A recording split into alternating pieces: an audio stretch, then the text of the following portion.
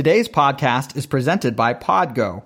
Podgo is the easiest way for you to monetize your podcast, providing podcasters with a flat rate for ad space so you always know how much you get when you include an ad from Podgo. I recently joined as a member, and you can too. Apply today to become a member and immediately be connected with advertisers that fit your audience. That's podgo.co at podgo.co. When you become a member, enter Suburban Folk in the podcast that you heard about them. Your host, Greg Rodersheimer, is now a designated financial coach. If your financial situation is causing you stress because of debt, budgeting, or saving for retirement, and anything in between, contact me to discuss how I can coach you to financial success. Email me at greg@suburbanfolk.com or call me at 804-592-1871 for a 15-minute free consultation to get started with your plan. Health, travel, finance, parenting, and home improvement. This is the Suburban Folk Podcast. $250 a month into my child's $529 from the month that they start kindergarten. I should be able to pay for 80% of my child's college. Because I don't trust that most people will eat their vegetables. So usually our kind of standard is 3 servings of vegetables per meal. You take something like a 2x6 and you cut it with a circular saw. That's like a superpower. Those middle school years are not as fun, but at that age, they're still willing to talk to you. Welcome to the Suburban Folk Podcast. I'm your host, Greg. Today's episode will focus on finance. It's a topic that is near and dear to my heart, specifically financial independence. That means a lot of different things to different people, especially when you get into something called the FIRE movement, which stands for Financial Independence and Retiring Early. I actually had the opportunity to be on a podcast called FI After 40. It is a blog and podcast run by Ben Reeder. And we had a great time talking about the pursuit of financial independence. Again, what our definitions were, and then things that you can do and habits that you can build in order to get there if it's something that is of interest to you. So we had such a great conversation that I invited Ben to come on to the show and tell us about his story, what made him pursue his own financial independence, and also tell us more about his podcast and what motivated him to go forward with producing the blog and podcast. Ben, thanks so much for joining the show. Hey, Greg, thanks for having me on. I'm really excited to be on your show and dive into another conversation about our stories and see where it goes. Yeah, absolutely. So do you want to kick us off by giving your background? And again, what was it that motivated you to start your blog and podcast? So I started the blog and the podcast back in early April, and it was kind of the front end of the quarantine, being home from work, working remotely, had a little bit of extra time in my hands, and I'd been going through a lot of just kind of personal changes over the previous year, and a lot of self-reflection and a lot of changes financially and in my personal life. Went through a divorce, and so there's just a lot of kind of thoughts going through my head, a lot of contemplation and things I was trying to just process. And so it felt like I needed to put those somewhere, and a blog seemed like a good spot to get those thoughts dumped out of my head instead of just kind of clanging around in there. So started the blog, and shortly after I said, hey, you know what? I might as well start a podcast too. So it's pretty easy to start those these days. Ends up being quite a bit of work, as you're, I'm sure, very familiar with, but it's been an awesome experience, and it's been a great place for me to not only get my story out there and kind of share with people what I've been going through, but also to interact with others and get their stories out there as well. So for everybody that is regardless of where they're at in life, whether they're younger and kind of just starting out in their careers, or if they are later in their career and are trying to get their finances put together, I felt like there was a lot of information to talk about, a lot of stories to hear, and it just felt like something that I had the time to do and something that I had some background in, having been a communications major in college. Did a lot with radio and kind of journalism, newspaper, things along those lines. So it all just kind of kicked off, and it's gone really well since then. And I've gotten a great chance to interact with people like you and hear other podcasts, read other blogs, and it's been a really good experience so far. You mentioned going remote, which I think a lot of people can relate to right now. How much time would you say you gained back that allowed you to say I've got enough time to do a blog and podcast? Well, so my commute previously was about 45 minutes each way. So, I'm looking at an hour and a half or so just in the commute that I have every day. And then, not having to get up early and get ready for work and do all the morning routine stuff. So it definitely freed up a couple of hours a day, which was nice. And it also, I think, probably a lot of people can relate to this. Working from home, there's all those little things that you can do, like, you don't need to take an hour lunch. You can just kind of grab lunch on the side while you're doing stuff. And so it just kind of frees up little blocks of time throughout the day. I've really actually enjoyed working from home. It's something I wasn't quite sure how I would feel. I do miss interacting with people, in person, but it's been a pretty good experience. It's given me some free time back for sure. And you're not catching up on your Netflix binging or anything like that. It sounds like you're being productive with that time. I like it. Yeah, as much as possible. Yeah. Yeah, because actually, I laugh, but I think that is a significant issue for some remote workers that, for example, in the podcasting world, early on, I had seen that listenership was down because people now had access to their TV, and apparently people are more interested in watching YouTube than just listening to audio. I guess they listen to audio at their desk because they don't have a TV in front of them. So it is a challenge. I've heard different things. So I started the podcast during the pandemic quarantine, but I had also heard a similar thing where the listenership in general had been down because people didn't have a commute. And that was also a place where they would spend a lot of time listening, is if they've got 30 minutes in the car, or if they're, on the subway or whatever it is, that's time when they could throw in their earbuds and listen to a podcast. And so I think early on, it definitely dropped off across the board, but it has seemed like people have found ways, they've kind of found a new normal and found spots in the day, whether it's while they're cooking or maybe going for a morning walk. So I think in general that just kind of statistically, podcasts have definitely picked back up, and they've been, the trajectory is, I don't know the data off the top of my head, but I've seen plenty of information about how it's really increasing pretty significantly. And if you pay attention to what Spotify has done, they've invested a lot of money bringing over Joe Rogan and I think The Ringer, and a lot of money going into podcasting these days. So I think it's going to be around for a while. I joke and say, hey, you and I are doing podcasts and talking about finance. What could be better? Right, exactly. for a couple of finance nerds such as ourselves. Well, the other thing that I like about the theme of your website and show is the emphasis on after 40. Now, is that basically meant to follow your own journey, or did you recognize that there was a gap in this whole financial realm for people that may have not gotten off to a quick start, but need to get their finances in order? I think both, really. So it's just something that was a topic that I was really focused on, so it made sense. But like you said, there's definitely a gap in just out there as far as the information goes. It's mostly geared toward, if you start doing searches for blogs and podcasts and information, a lot of it's geared towards people maybe in their 20s or 30s that are early enough in their career where if they make some significant changes with, minimizing expenses, increasing their savings, they can put themselves in a position to retire by the age of 30 or 35. And so that's kind of the core of traditionally what you'll see with the FIRE movement. But there's a lot of kind of offshoots that you started to see over the last couple of years where there's just different versions because everyone's at different places in their life. So for me, getting started later in life, so kind of mid-career people, maybe late 30s and their 40s, my story is I was not focusing on my finances. I was just kind of doing the bare minimum. I was going paycheck to paycheck, felt like we were doing okay, had the house, had the cars, but along with that, had the credit card debt, and was just kind of treading water for a long time. And I started to realize this feels normal because everyone kind of spends money and that's just what you do. But this kind of normal isn't really good.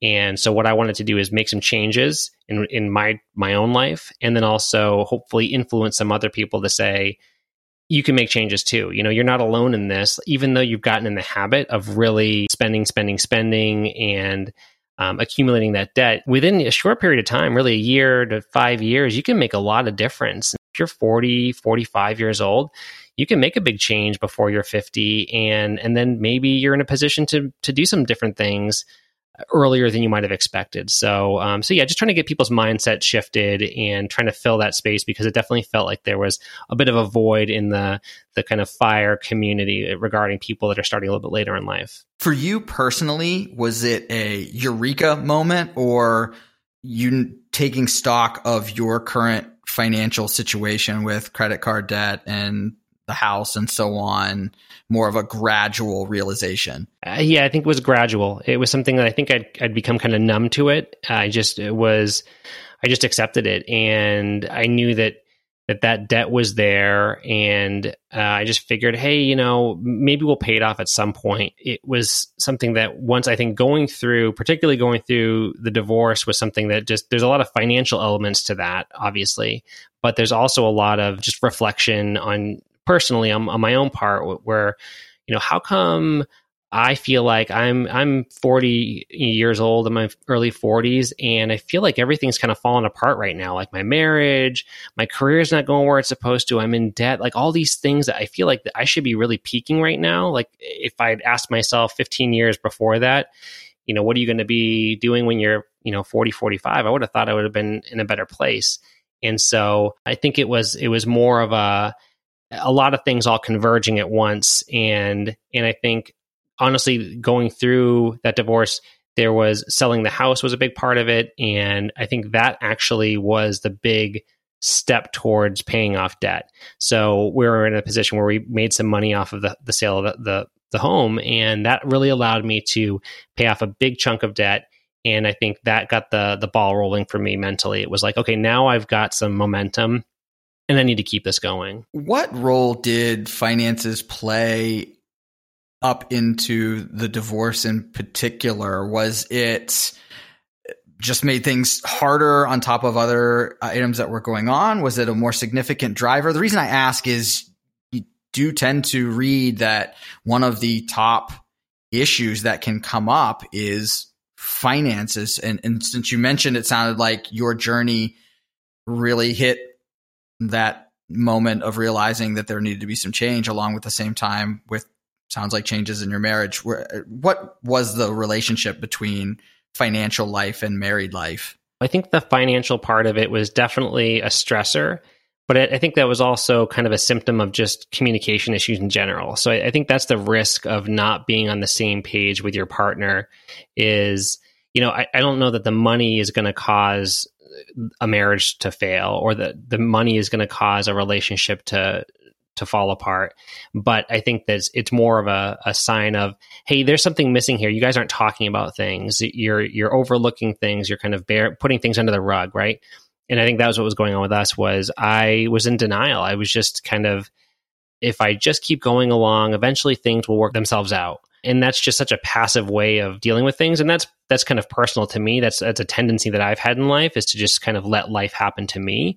And so it was a real, like I said, wake up call, where it was like, hey, we should have been doing a lot of this stuff the whole time. We really didn't dig into our finances, sit down and talk through them until we were filling out the divorce paperwork. And it was like, that was one of the first times when we really had a good sense of like talking openly about what our debt was and what our expenses were, and kind of mapping it all out. And it was crazy. I'm like, now is the time when we're actually doing this, is when it's all kind of wrapping up. And so it's just important for people to be open with each other, and that don't avoid those kind of uncomfortable things, right? When it comes to being in debt, that can be something, it's like, you don't want to talk about it. It's kind of embarrassing. You think, wow, I don't want to bring this up. This is just a challenge that I want to ignore it. And at least that was kind of my approach. And so yeah, I think, again, communications is critical for any relationship to be successful. And I think that was more a part of a reason that we drifted apart, was that there was just a gap there in how we were interacting with each other. So if I can restate what you're describing, almost like the finances are an extreme external litmus test, is what I'm going to say, that what's going on in a marriage between the two people is going to stay private, as it should. But finances, while people don't talk about them, you're talking about bills and credit cards and things that are external, that then probably really highlight what potential issues are going on and certainly can make them worse, but probably not usually the core issue of what's going on. It can really highlight where there's differences between personalities. And so me not being a very frugal person, I was more of a spender. I want newer things. And she was more of a saver. And by nature, she was more of a saver and more of a frugal person. And that ended up causing just clashes between the two of us. And so I would I'm like, I'm just going to go do this because I want to do this. And I shouldn't have to get permission from somebody to go play golf or to go to Home Depot and get, whatever, a new countertop for the bathroom. I just want to go do this stuff. I want a nice bathroom. See, I was just kind of going in different directions, and that was problematic for sure. Can I ask, did you both work, or did you have to figure out income as a one income family? We both had full-time jobs. She was a counselor, and so her work was a little more stressful in the sense of she only was paid when she was working. She wasn't in a place that got like paid time off or that kind of thing. And so for her, work and making money was always a very stressful thing. And I was more of like a salaried position where I had time off and, I had a set salary that was going to be the same every time I get paid, and hers was up and down. And so we were kind of in different places when it came to our income. I think I generally made more, but she certainly had a very challenging job, and she still does. And so, so we both had our own income, but it was, and this is, I think, something a lot of couples will go through sometimes before they're even married, is when do you start combining things, or do you combine things, or, is it better off to have separate accounts? And that's we went through a lot of those conversations over time, and it ended up just being more convenient for me to inherit, for one of us to inherit everything. And, the kind of primary bill payer and all that. And it ended up being me, which probably in retrospect wasn't the best idea, because she generally was just a more responsible person when it came to that. But I, for whatever reason, ended up inheriting that. And so we did kind of converge things, but then it became something where I was just kind of on top of it, not doing a great job with things. And so she was just kind of out of sight, out of mind when it came to money.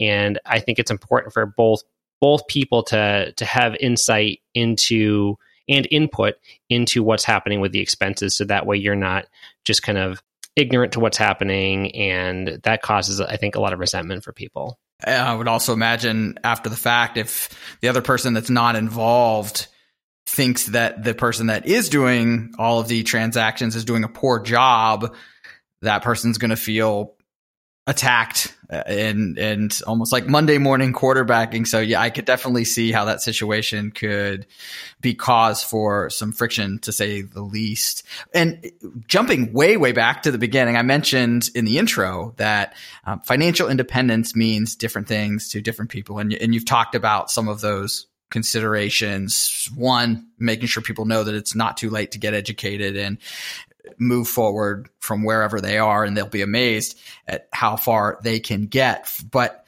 as you were figuring out what you wanted to do with your finances, what ended up being your personal definition of financial independence? It is different for different people. And it is in a lot of ways, as much as it's about money, I think it's about more than that when you really start to think about the concepts behind it and why it's important. So for me, it's what I've been working towards, is deciding that I need to be the best version of myself. And I can't do that when so much of my life is eaten up by stress surrounding debt and shame surrounding my spending habits or where I'm at in life financially. It's not the most important thing, but it just bleeds into kind of everything that you do, your career, your personal life, your social time with friends. And so for me, it's getting myself into a place where I'm happy with who I am, and I don't have the stress that surrounds, whether it's my career, whether it's my savings, whether it's my bills, and I can instead have that time to spend on things that are important to me. So it's family time, or travel, or whatever passions may come up in 5, 10, 15 years that I'm not even thinking about yet. So it's really just, it's kind of setting myself up for success longer term.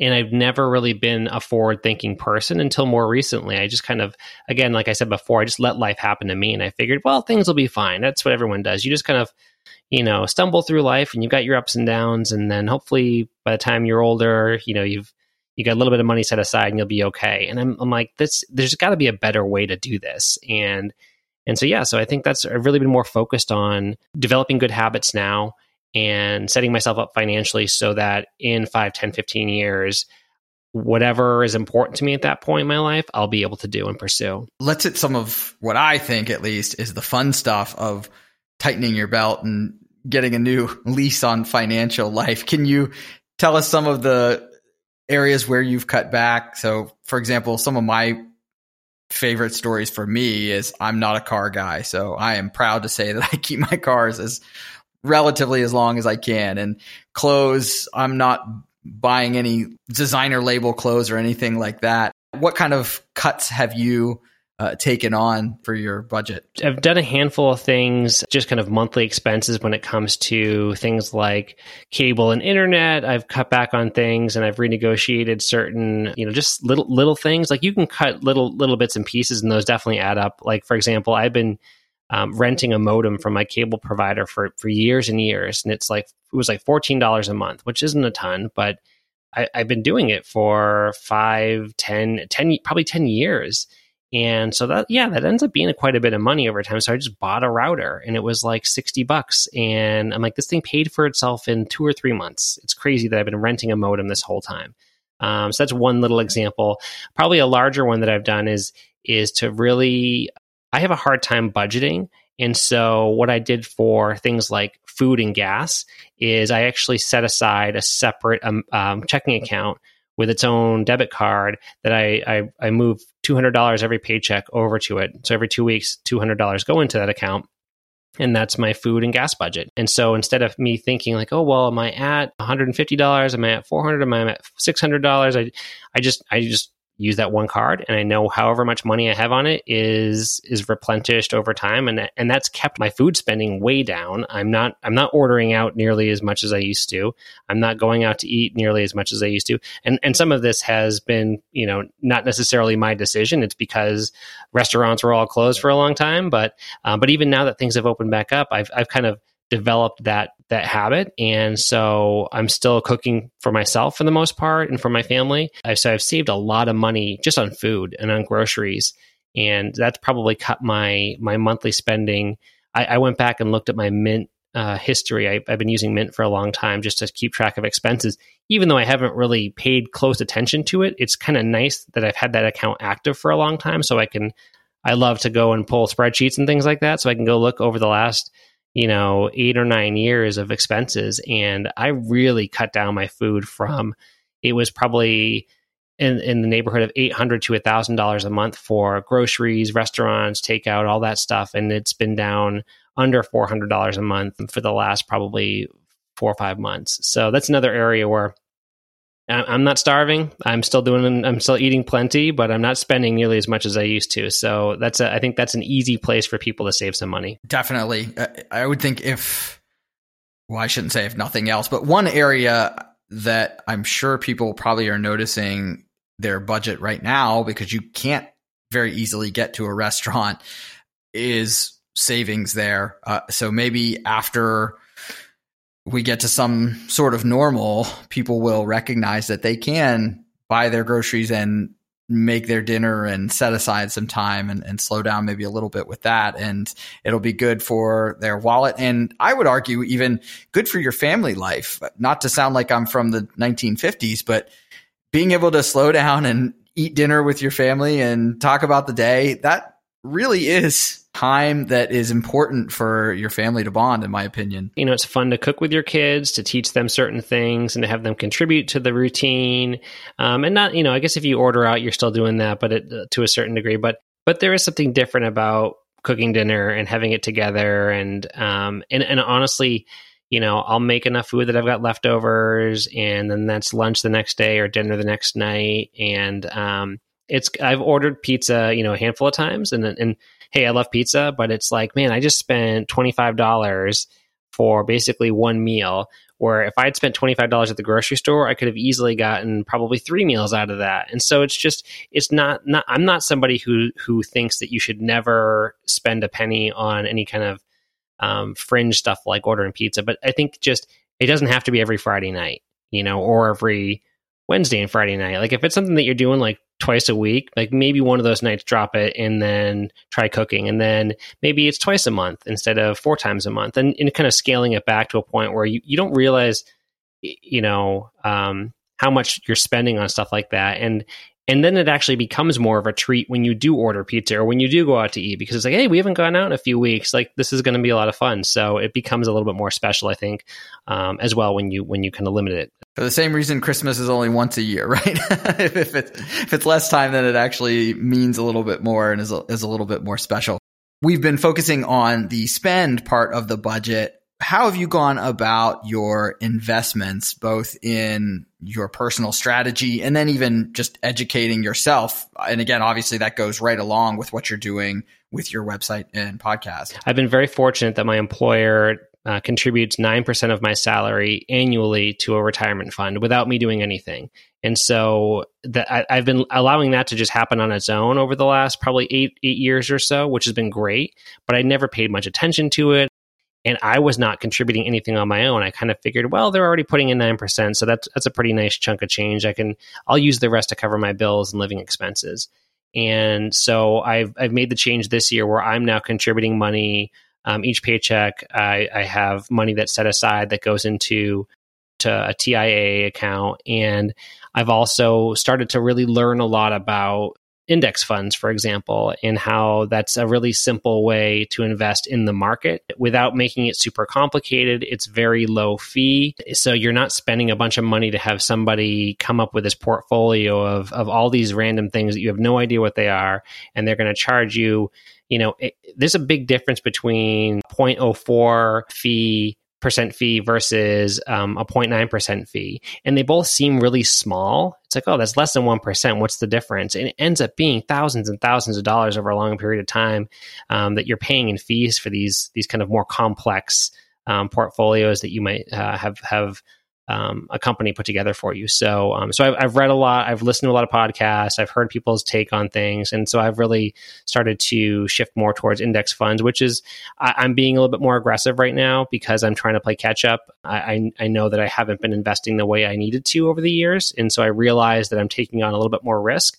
And we've all seen that the market has gone way up and then way down and then way back up again. And so it's a real kind of crazy experience for people. But I think if you're looking to hold this over a longer period of time, 10, 15, 20 years, then you can ride those ups and downs, and then overall you're going to make money on it. So it's been fun to learn more about investing in the stock market, to be more involved in it, but not to the point where I'm checking it every day and freaking out if it dips down 2% or jumping for joy if it goes up 3%. Just kind of pay attention to it, but realize that it's really more of a long-term investment that is going to pay off for you. Yeah, I must admit, I definitely check the app on my phone for the way the stock market is going, certainly more than I should have. But even I shut it off when we got into March in the beginning of the lockdowns, because, save yourself a minor heart attack by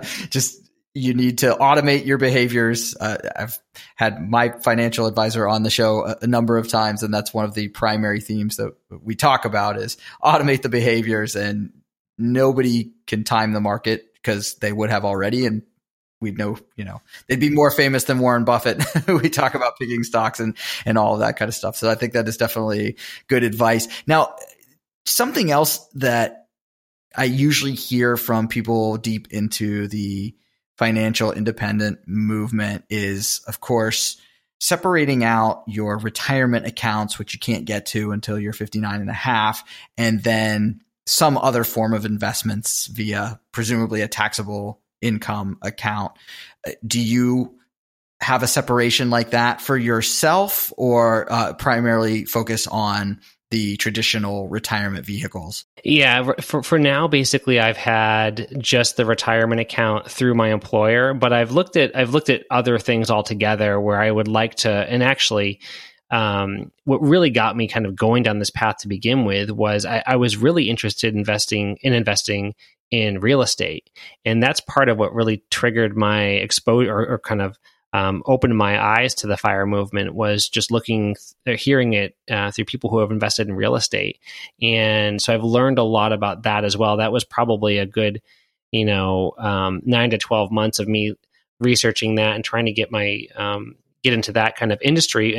And specifically, I wanted to own kind of multifamily homes, rent them out, potentially live in a unit, and then rent out the other units in like a duplex or a triplex, and have that as kind of a passive income stream for myself, in addition to just the traditional retirement. I just realized that I wasn't in a position financially to do that yet. So I had to kind of put a pause on that for a while and focus more on pay down my debt, increase my savings, and then when I'm in a position to invest in real estate, then I can start to generate some passive income. And I think it is important for people to not just put everything maybe into their retirement funds, and to also look at alternate forms of income to help supplement their lifestyle on the way, and then potentially provide extra income down the road as well. So for me, the other area that I would like to focus on at some point when I'm in a better position is real estate investing. I became an accidental landlord when we moved to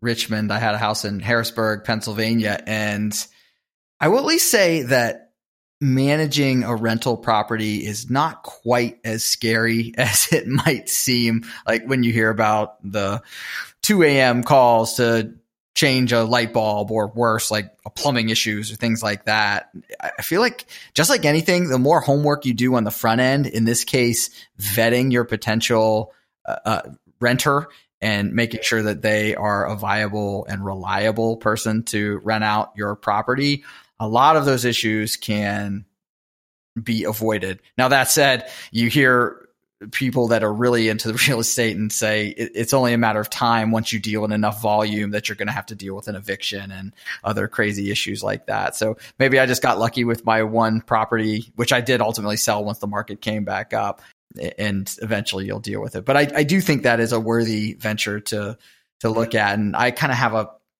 have it in the back of my mind, but haven't pulled the trigger just yet. Have you dealt with any real estate investments up to this point at all? I've looked into homes. I have talked with a lot of people, gone to local meetings. So I've learned a lot about it. And I think I'm in a position where once I'm ready financially to make that investment, I'm going to be in a good spot to understand what I'm getting myself into. Like you said, there's pros and cons to it. It's not a cakewalk, but I think between having cash flow, if you kind of buy the right kind of property, having some cash flow, having some appreciation long term, the potential with as far as tax write-offs go, there's a lot of different areas that can benefit you. So I'm excited to get there at some point, but it's just a bit on pause for now, and hopefully it's something in the next year or so that I'll be in a better position to pursue. Clearly, you have done your homework with your investing, so I'm sure you will do all your homework as far as the rental property is concerned, and that's really all it is just education there.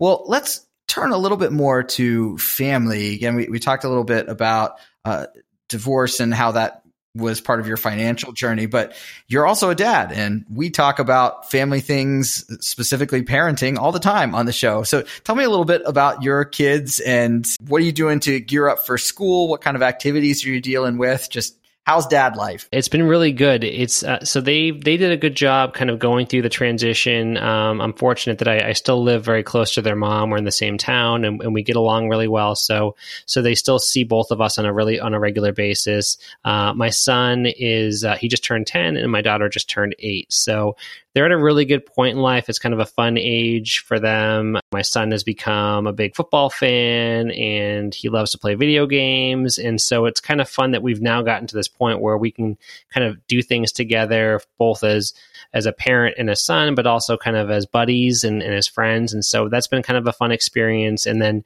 my daughter, she's amazing. She comes up with the most, I don't know. She talks like she's 8 years old, but she talks like she's 16 sometimes. And it's really cute now. It's probably going to get scary as she gets a little bit older, but it's been going really well. And yeah, school is coming around the corner here. We're just trying to figure out. I'm in New Hampshire, and in probably like a lot of areas, it's been left up kind of school by school to make the decision how they're going to handle this school year with COVID still lingering. And so it sounds like our plan for now is to go back to school in person and be on site. I think they did a survey, and probably 80% of the families opted to pursue in-person education, and then another percentage is going to do remote. But they already expect that probably by mid-November to have to drop back to remote learning, which is what we did in the spring. And just because at that point, there's going to be kind of traditional flu season will start to flow in, and it's going to be really difficult to know what the difference between kind of regular flu and COVID. And so at that point, they're probably just going to send everyone back home. But at least that gives them a couple of months to interact with their teachers, get to know each other. And I think the idea is that will make the remote learning a little more effective when there's some kind of a relationship between the teacher and the students. So it's a little crazy. We're trying to be patient, and we understand this is difficult for everybody, and it's not going to be a regular school year by any means, but we're trying to figure it out. And I think we're going to be able to do stuff like play soccer and some activities like that. So they'll still get outside and interact with other kids. It's a year that we will never forget for sure. And hopefully it's just this year and it doesn't hang around too much longer than that, but we're doing our best with this, and the kids have really dealt pretty well with it.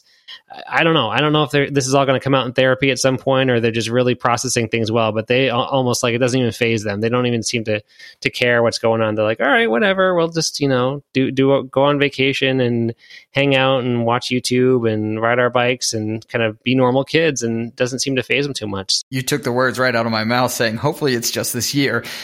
Yeah. Gosh, doesn't continue. Well, I won't theorize, I guess, what happens. We'll just take it as it comes. But yeah, the age for your kids is, I think, a little bit interesting. For example, in a show we did a few weeks back, I was able to have our local community school board member on, and I was explaining that we opted to put my son in a private school that is going to go 5 days a week because our public school was starting virtual and was really on the fence about how there would be any in-person learning. And for me, it was pretty easy to say, I don't see how a kindergartner could benefit at all from all virtual learning. But I feel like your kids being at 8 and 10, what's your thoughts about that age and what they would be getting out of virtual compared to classroom learning? So I got to see a lot of it firsthand. They were with me, just the way my schedule worked. So 3 days a week, they would do their kind of work from home schooling in the spring. And I noticed a big difference between my son and daughter. So my son being a little older, he would come in, he got a Chromebook through the school. He'd sit down and he'd have a list on kind of, I think it was through like a Google Classroom, and he would just knock out his work and kind of do it all. And it was kind of organized, and he was able to follow the instructions. Whereas my daughter was on a tablet doing it. And I was like, I feel like this is like mostly YouTube videos. Even though the teacher was recording things, they're just kind of watching videos, and then she just seemed much less engaged, and it didn't seem as effective with her just being a couple of years younger. And whereas I think when she got on like a call, like a classroom call, it was almost just like chaos. The kids are young enough where they're just kind of laughing and like talking to each other. And it was just hard, I think, for the teacher to really have it become a productive conversational environment.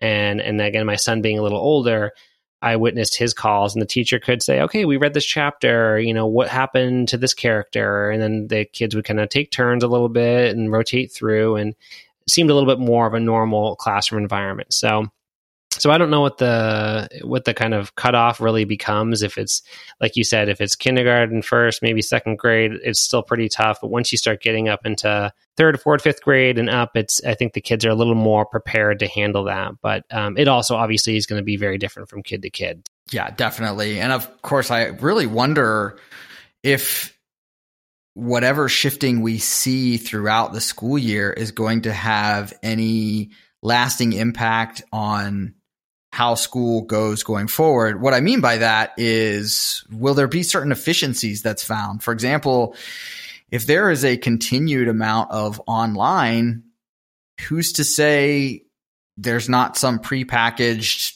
the world's greatest teacher records all of these classes, and that's sort of what you get, rather than having the local element to it or not. If you've really got to the point where virtual becomes as effective. And I think something else that continues to be in the conversation, and it sounds like you've had a similar experience, is if a kid's at home and they're not, let's say, having to move from classroom to classroom or be bused to school, of course, and all the other things that aren't the actual learning, you probably can get the day's schoolwork in what, 3 hours, something like that? 2 or 3 hours, it's almost like is all you need. And if the kid is focused enough to just kind of work through their stuff and take maybe a little bit of a break here or there, yeah, you can ease. And that was the thing that I think my son was like, all right, I'm done with all my stuff. I'm like, it's 11:30. Like, you can't possibly be done. School goes until 2:30, like, what are we supposed to do?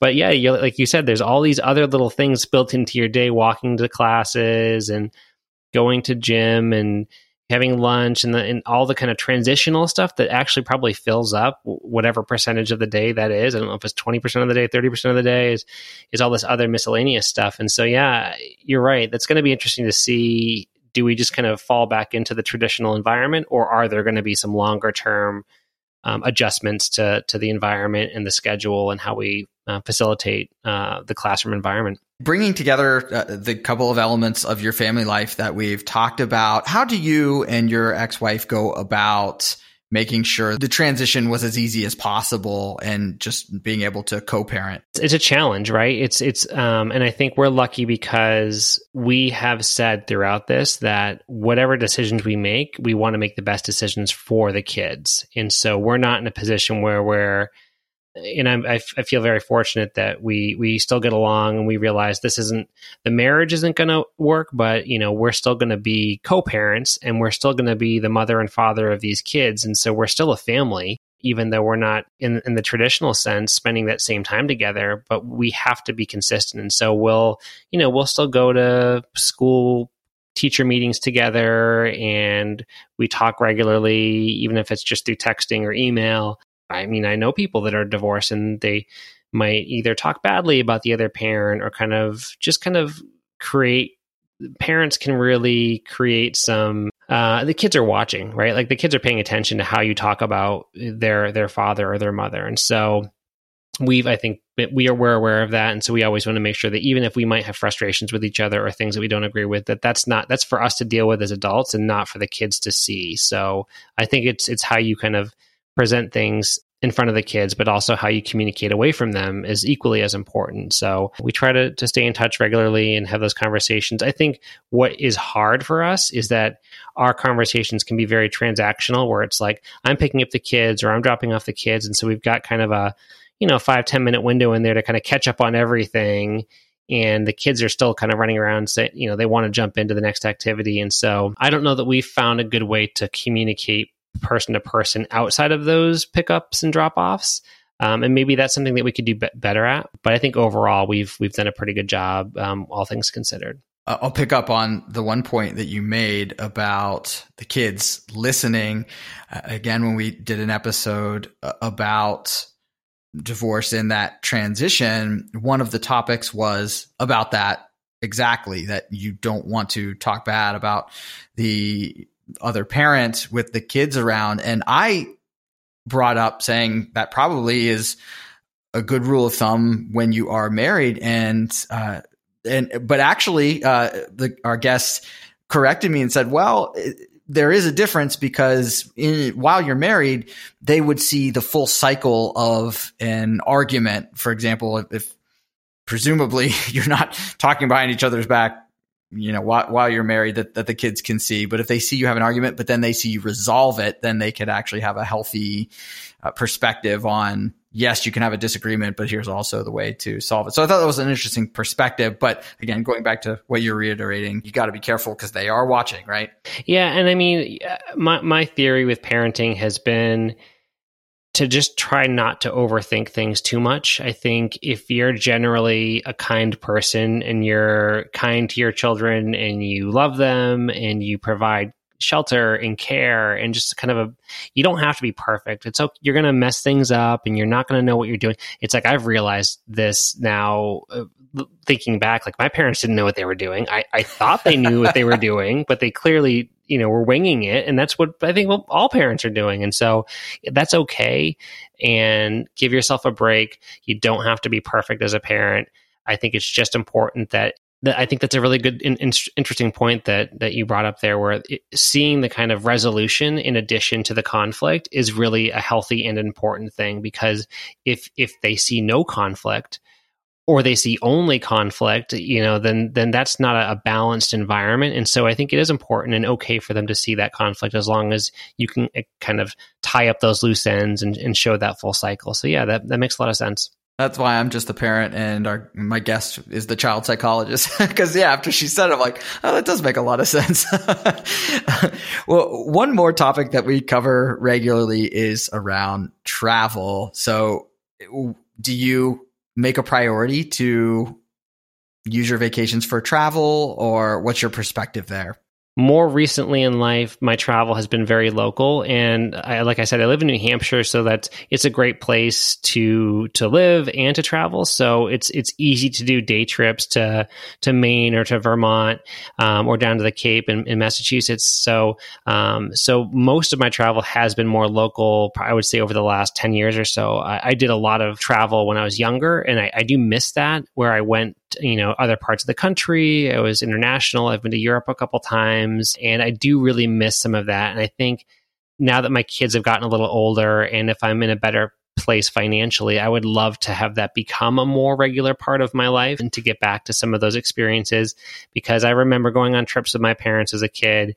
My parents might have been miserable during the trip, but I didn't know it. And, you've traveled with your kids, that can be challenging. And I think you know that firsthand, but it's great for the kids to get those experiences, to see other places and other cultures and get out of their comfort zone. I think that's important, to get out, and that's part of what's great about travel, is it forces you out of your routine, and it kind of resets everything for you.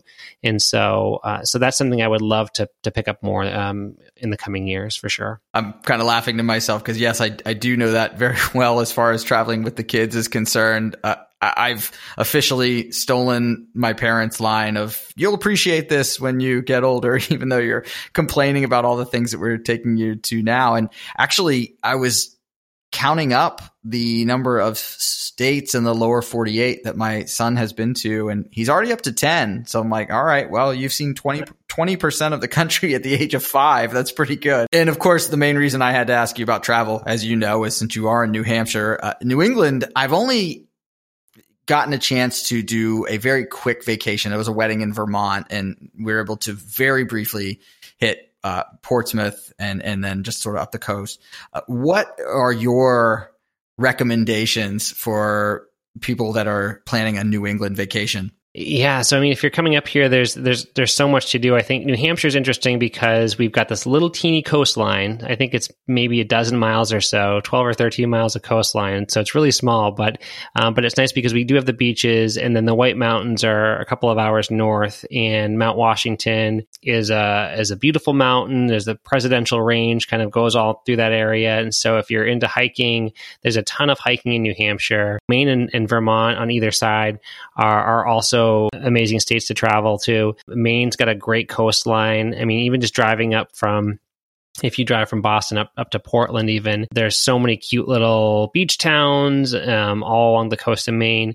One of my favorite spots is Acadia National Park, which is maybe another, hour and a half, 2 hours north of Portland, maybe. It's just a beautiful national park right on the water, and Cadillac Mountain is in the park. And actually, if you drive up there and you can hike up to it, it's the first place in the continental United States that sees the sun every morning. So you can go up there for a sunrise, and it's like the first place where the sun hits the U.S. every day.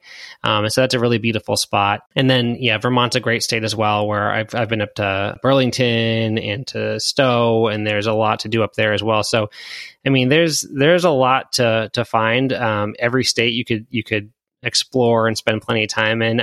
Boston's a great city. It's a little confusing and stressful even if you are from around here.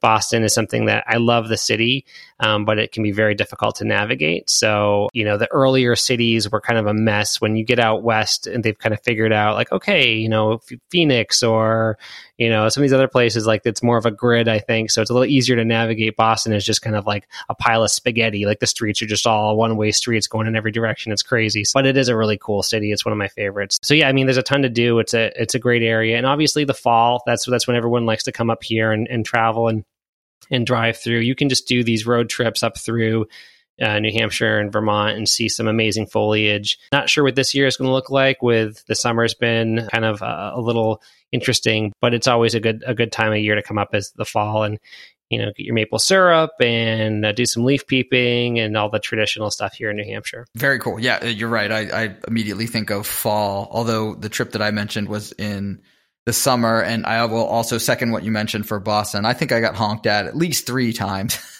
for trying to make my way to wherever we were going. I definitely felt a little bit rushed, but nonetheless, once you get parked, obviously there is plenty of historical things to see. And oh yeah, absolutely. Yeah.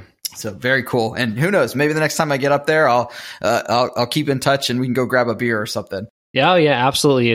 I mean, there's a craft brewery like every square mile around here. So it's like between Dunkin' Donuts and craft breweries, it's like you're never out of reach of coffee or beer. So it's, yeah, definitely ring me up if you head up this way. Perfect. That sounds like my kind of place. Well, Ben, I really appreciate you being on the show. Before I do let you go, do you want to go ahead and give your blog and podcast information, any contact info if people are trying to get a hold of you?